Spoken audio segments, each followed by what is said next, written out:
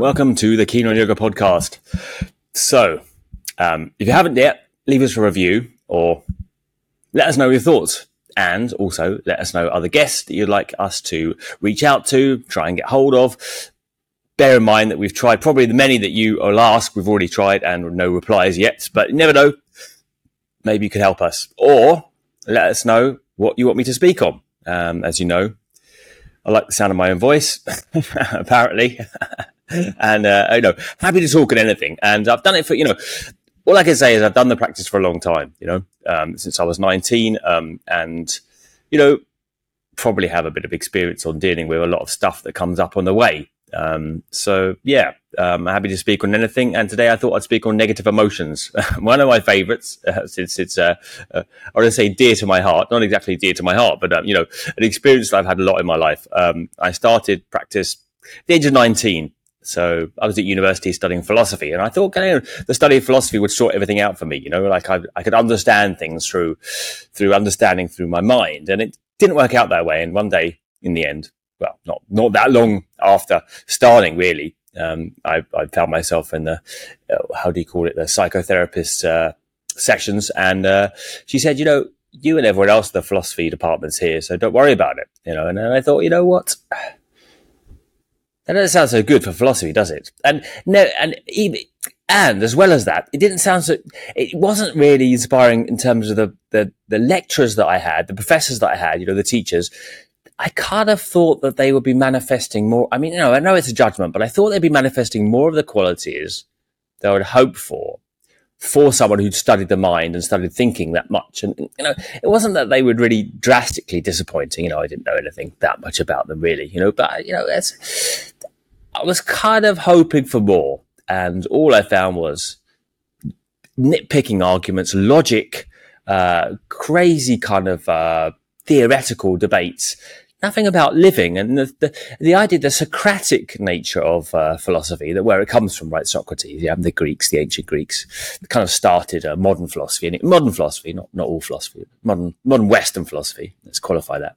And they said, what we're trying to find is wisdom, wisdom for life, and questioning life. The Socratic method is questioning life. It's questioning what the reason of living is and how to live a happy life, what our function is, as Aristotle, starts off with his Nicomachean Ethics. What's the function of man? What's our function? If we know our function and we fulfill our function, then surely we're going to be happy in fulfilling our function. That's Aristotle anyway. Socrates is just questioning everything, and we don't do that this much these days, I think we tend to accept a lot because we're kind of tired, overstimulated, overworked, and too many questions already in terms of what we have to do in life, right? There's always a question, almost moment to moment there's a question in our life. So we don't really question the bigger questions that much, or we accept the narratives that are fed to us. And I think also because society is becoming increasingly overbearing in terms of the need to conscript, the need to locate our value in the eyes of another, the cancel culture. And there's no room for the tolerance of subjectivity, the tolerance of the individual. In fact, there's very little toleration altogether, isn't there? So it's kind of a frightening position for the individual to be in, to locate all the value in society's eyes. But nevertheless, it seems like we're increasingly not encouraged, but, almost forced to do so. So anyway, that's I suppose a short introduction to the topic today. As I said, I was going to talk on negative emotions. So here I am. And the negative emotions in not just in life, obviously I said I started my quest with Ashtanga, my quest with philosophy very young, just to deal with negative emotions arising. I didn't really have any framework to deal with them, and the practice did help. It was the only thing that helped, really, and I tried, to be patently honest, I tried the psychotherapy, all types. I tried a couple of different types of meditation, and also a few different types of medication. Right? So I've been really searching around the houses for things, and all different alternative therapies, acupuncture and homeopathy and all these things, just to try and sort myself out. And then you do the Ashtanga practice, and it does work. It it does do the job. Really, at least, it did for me. And it enabled me to come off medication, which is, incredible. I'm not suggesting you do so, but nevertheless, for me, I was able to wean myself off antidepressants in about a year. It was hard, because you kind of get addicted to them, I guess. And then I found that I was left with a sense of relative well-being, that I could actually explore things further. Before, I couldn't even ask the questions, everything was too much. I just had to blank everything out. And then I was, held by the practice in a way that I could start looking around once again and asking questions about my life and myself and in my reality. On the other hand, what it also does is stir things up. Yeah. So I'd say you have a honeymoon period in the Ashtanga practice, which is, say about a year or two, I would reckon, where you're just feeling pretty good, I mean, it is incredible as a discipline. If everyone's done any other disciplines and then they come to Ashtanga, they always say, I've done this and I've done that. And then I come to Ashtanga and I just felt amazing, and it's true. You remember your first class, right? Or walking home, it's usually in the evening, right? You usually do a class in the evening, first of all. And you walk home and just think, oh my God, it's like floating and, this is it. This is it. I can remember those first classes, in the first year or two. It still sends tingles up my spine, to be honest, right now. I was in Leamington Spa in the middle of England. I'd gone to university there. I was struggling with my finals. Lots of essays, and I tie myself up with essays. Anyway, so it just came at the right time, and it was just incredible that I did this kind of practice that I haven't even got words for it. On the other hand, what it did after a couple of years is quite the opposite. It started to bring those emotions to the surface again. So for a while, I suppose it acts as a suppressant, right? It kind of levels you out, which is great. And you need that, but after a while, if you do the job right, yeah, which is hard to avoid, really, you can do it more effectively still, more effective or less effective, but you can't really avoid doing the job of the practice if you practice regularly. Yeah. And that is to stimulate the spine, and you're moving, you're breathing, you're turning the spine in all these asanas. I mean, it's so different to, say, playing football or the gym. You just don't stretch the spine continuously in all these ways. Every single movement you're doing, you're working with the flexion and extension and torsion of the spine. Yeah. You don't get that in anything else, well, maybe dance or, but the way that you're doing it with Bandha and the breathing is just, it creates the spine like a pressure chamber for the spine in a way, because if you do it, and again, you can do it more and less effectively in any way, to be honest. If you do this, it will work because you're moving and breathing and concentrating the attention makes a big difference as well. Yeah. And you stimulate those nerves that run up and down the spine, and they're the central nerves of the nervous system, I think, in other words, if you cut the spine, that's curtains for you. Those nerves that run up and down the spine are your central being, as it were. So when you're moving the spine, you're moving those nerves, and that stimulates all these emotions that I would suggest are stored in those nerves. I mean, emotions, thoughts, feelings. We could call it trauma. We could call it karma. They're stored in the body. Yeah, we know that. We have stuff stored in the body. It's not just stored in the mind. It has to be stored in the nerves, in the energy of the body, somewhere, not in non-tangible way. My suggestion is it's stored up and down the nerve of the spine. And so you're moving the spine and you're stimulating the energy, and you're not stimulating it for any good or bad reason, let's say. I mean, as much as you're just stimulating it so it comes up again. Imagine, I often use the metaphor of sediment, right? So you lay down sediment, the sea, the sea lays down sediment, layers and layers and layers of rock. You see a cliff, right? It's got these different layers that the sea lays down. Well, that's life, isn't it? Different layers of sediment laid down. And things become more and more rigid, more and more stuck, more and more compressed, let's say, more and more claustrophobic in our lives. You can see an old person often and how narrow their world becomes, yeah? And what yoga does is the opposite. It allows that sediment to be stirred up again. It breaks up that sediment of the spine. Yeah. Not only literally because the spine becomes mobile, but, much more interestingly than that.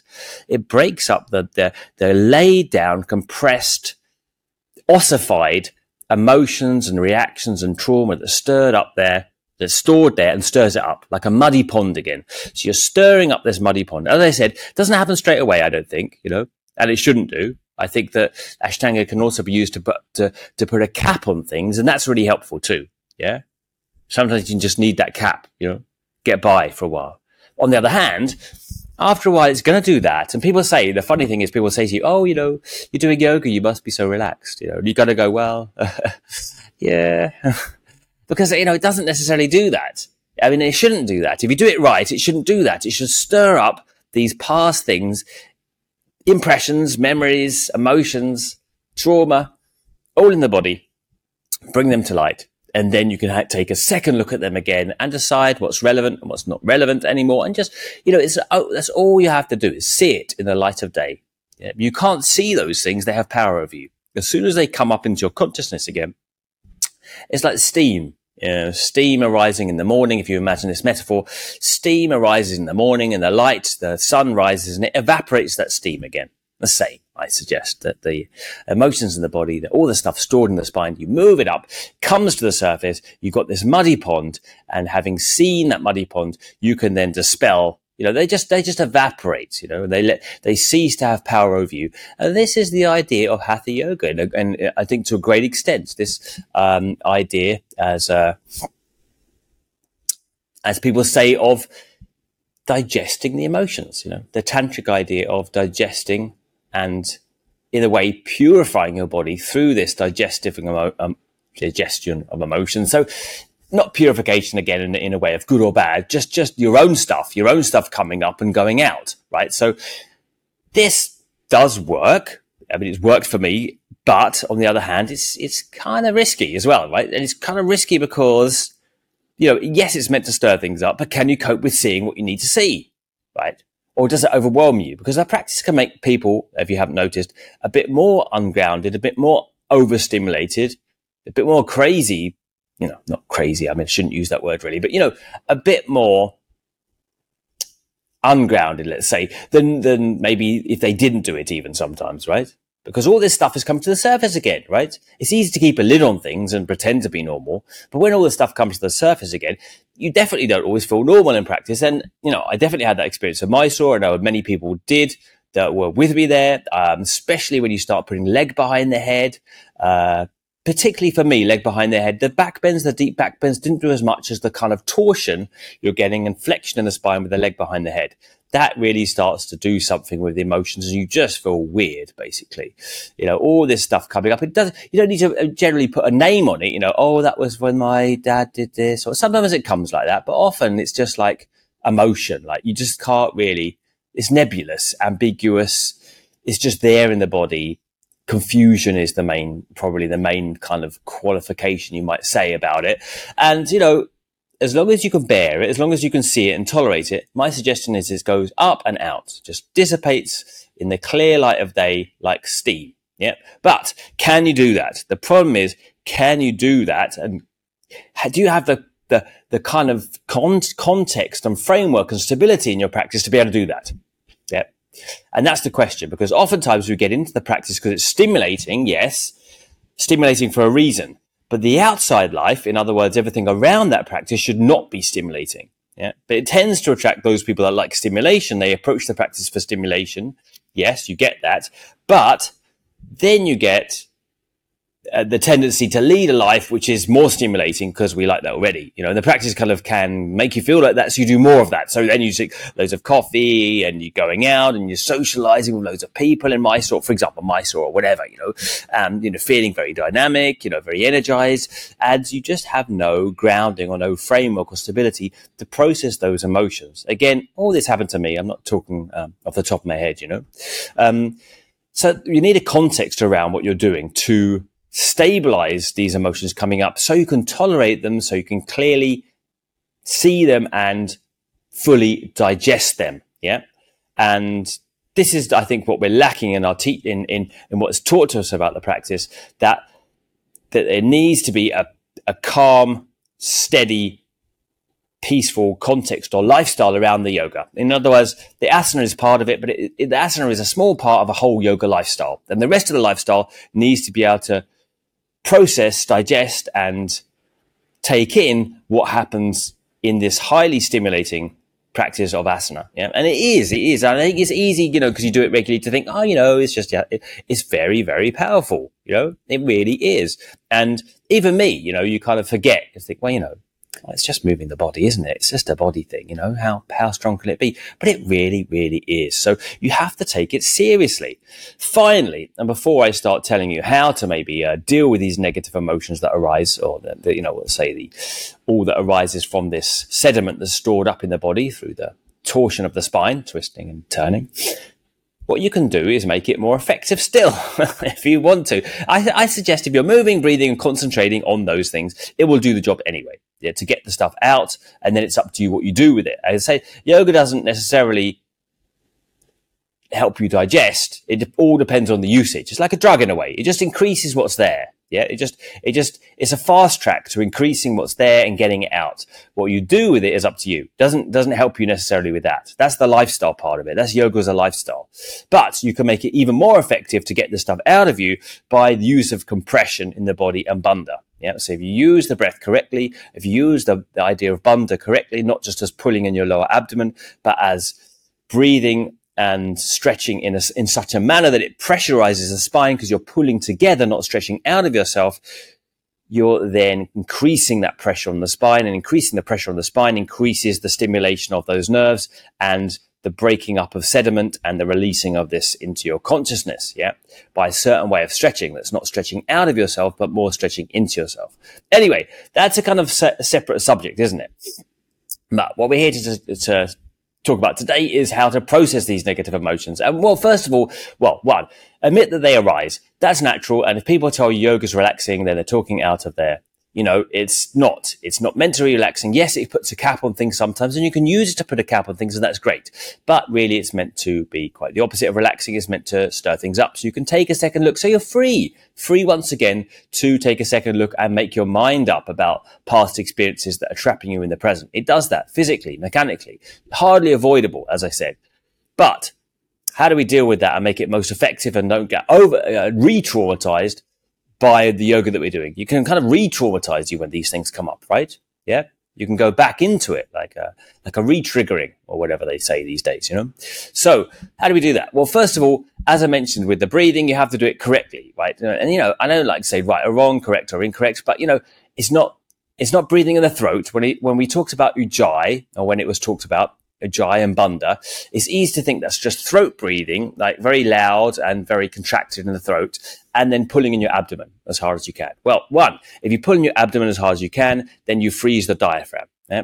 And the diaphragm is where you want to breathe from. Yeah? That muscle in the middle of your body. You want to breathe from there. It's a regulator. It's a regulator for the nervous system, the diaphragm. If you breathe diaphragmatically, you're restoring and releasing emotions from your body. Yeah, it's a huge trauma release to take a full breath, which is generally a diaphragmatic breath, and that breath isn't in the throat either, is it? So this idea of ujjayi as breathing in the throat, a lot of your tension regulation and your tension responses are in the throat, they're in the neck, right? You get a tense neck, when you get worried or emotional. So you don't want to tense the neck when you're breathing, right? And you certainly don't want to breathe in the throat. That's not the yoga breathing. You want to breathe using the diaphragm, breathe using the bandha, the lower abdomen, to draw the diaphragm down, not just squeeze the abdomen, which freezes the diaphragm. So you want to use the bandha to draw the diaphragm down. And that to me is the really deeper use of bandha, rather than just using the abdomen to,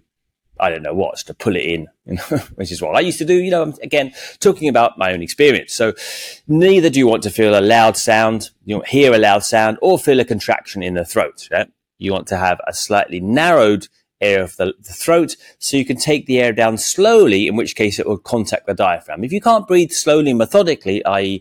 incrementally, slowly, same air pressure, 1 and 2 and 3, same air pressure, yeah, and you just breathe in a puff, it doesn't work. You can't contact the diaphragm. You'll just breathe around the clavicle, around your collarbone, yeah, in the throat.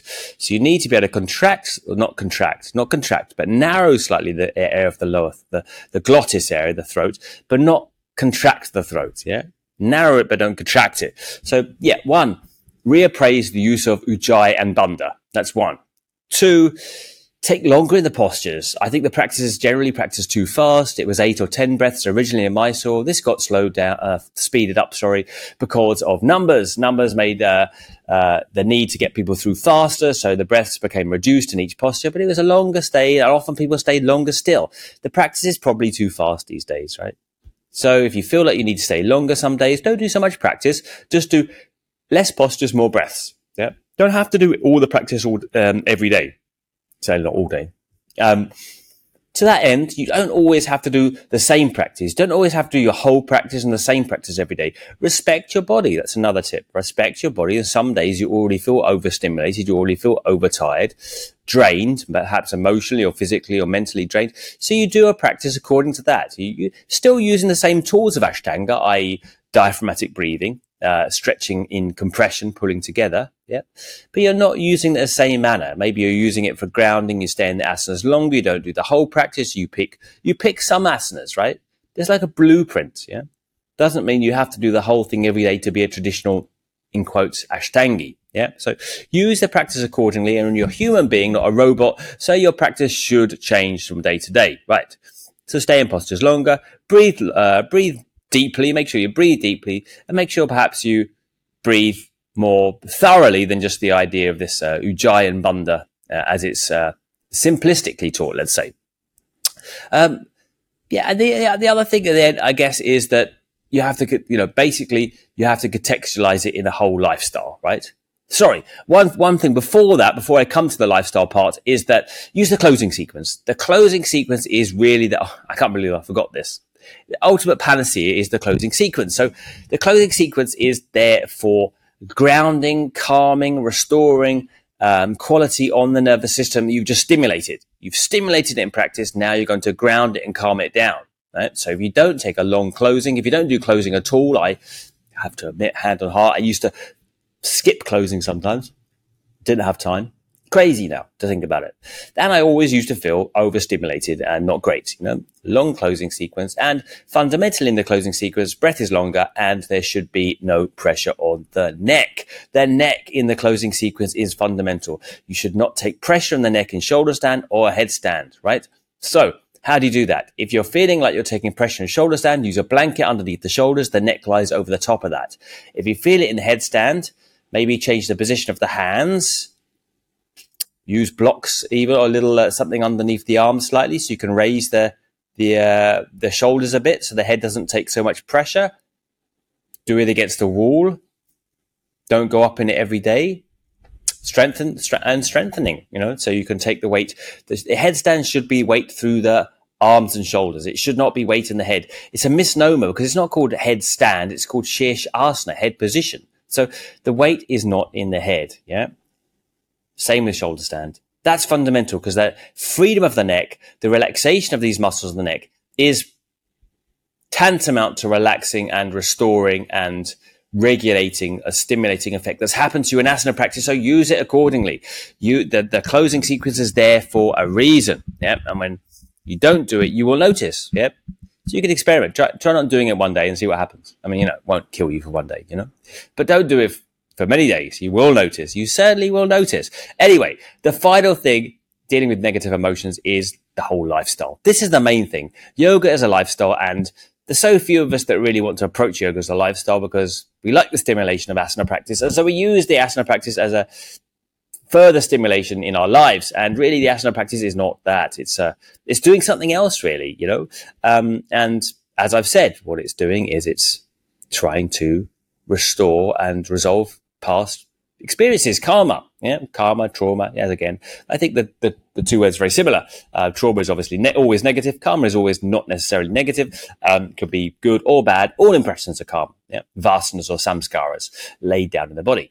Anyway, so a yoga lifestyle. What does that mean? It means, well, just the obvious. Look at your diet. Experiment with your diet. There's no one way, and this will change over the years as well. As you get older, as you do different things, you need different things. So experiment with your diet, and grounding foods. Some use of heavier foods if you're feeling overstimulated will help. And just play around with it. And see what works for you. That may be vegetarian. I hesitate to say that may not be vegetarian all the time, Perhaps a vegetarian diet doesn't suit all people, although ethically, obviously, it's the preferable choice. Realizing that we do harm in the world anyway, whether we're just turning on a light switch or walking down the road, we're affecting so many beings, killing loads of bugs, for example, but also affecting many, many people in our actions that we don't realize, that faces others behind, that are, suffering in other places, so we can have our comfort. So, violence is inherent in life. Perhaps I would say, and I know some will disagree, whether, the eating of an animal flesh now and again, or even regularly, isn't necessarily the worst thing you can do in terms of violence. You're doing it anyway. Yeah. So it's a bigger subject, and perhaps I won't go further into it now. Maybe on a later podcast I can. But yeah, we know that the Buddhists, many of them, the Dalai Lama, for example, eats meat because, yes, violence is inherent in life.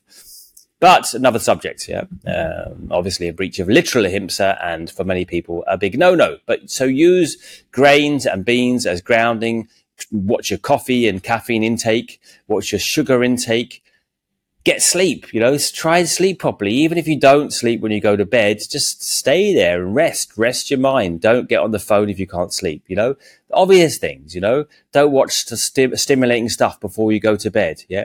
Keep your phone somewhere, place where you can't grab it if you can't sleep, but stay in bed, and, sleep is the most important thing probably you can do to restore your body. That. To have sleep. And finally, I suppose, just things like what you do with your social life, right? Like, watch the company you take. If you're speaking, just rubbish with loads of company, I put my hand up and say, I could spend a lot of time just speaking rubbish with people because it's fun. Watch the stimulating effect that people can have on you, it's tempting to just go out and be with people all the time for extroverts like myself. But, it overstimulates you. So, we need to, Patabi Joyce, remember in the Yoga Mala says, watch stimulating places. Don't go to stimulating places. I think he even lists the theatre there or something. Not that many of us go to the theatre these days. Anyways, so the whole yoga lifestyle, and it's a disciplined, regulated lifestyle. Yes, I know it's boring, but, some pattern and way of living that contextualizes your asana practice is essential if you want it to work. If you really want this thing to work, it has to be slotted in. It has to be the hub, the foundation, the center of a whole lifestyle, which you can process the stuff that comes up in the asana. If it doesn't have that around it, then I think it ends up being a lid or a suppressant or a way to close down on these things that come up, because it's like you're stimulating them, but the body mind can't really take it. And then it puts a lid on them more, so it ends up just being a blocker, where if it's contextualized in a whole lifestyle, and your subconscious feels like it can deal with the stuff that comes up, it allows it. Yep. Otherwise, I think it can actually further ingrain things as they come up and they get pushed back again. They get deeper ingrained or lodged in the body, perhaps. Yeah. So the yoga lifestyle is the main thing, and that's a routine, a way of living, a rhythm to life. And it's it's a challenge because we tend to want to do things spontaneously and at the moment, and new things and exciting things attract us. Yeah. But that's yoga, isn't it? Trying to keep with ourselves rather than the wish to be away from ourselves, and stimulation and novelty, experiences. But we're looking at consciousness and doing something with our consciousness. We have to keep pointing the arrow back to ourselves where it wants to point in every other place to avoid that, for some reason, right?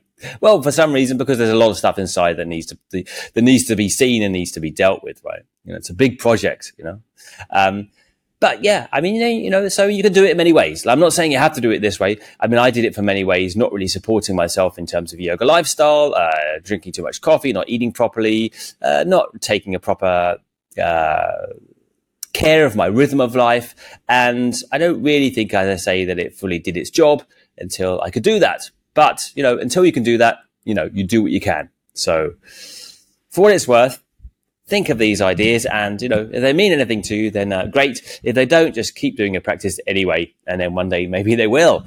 And as I said at the start, if you feel that there's anything else you want me to discuss, or just stay in my box, as many people say, I'm happy to do that as well. But if you have listened to the whole of this and enjoyed it, then thanks for bearing with me and listening to this. And just let me know if you want me to turn my attention to anything else.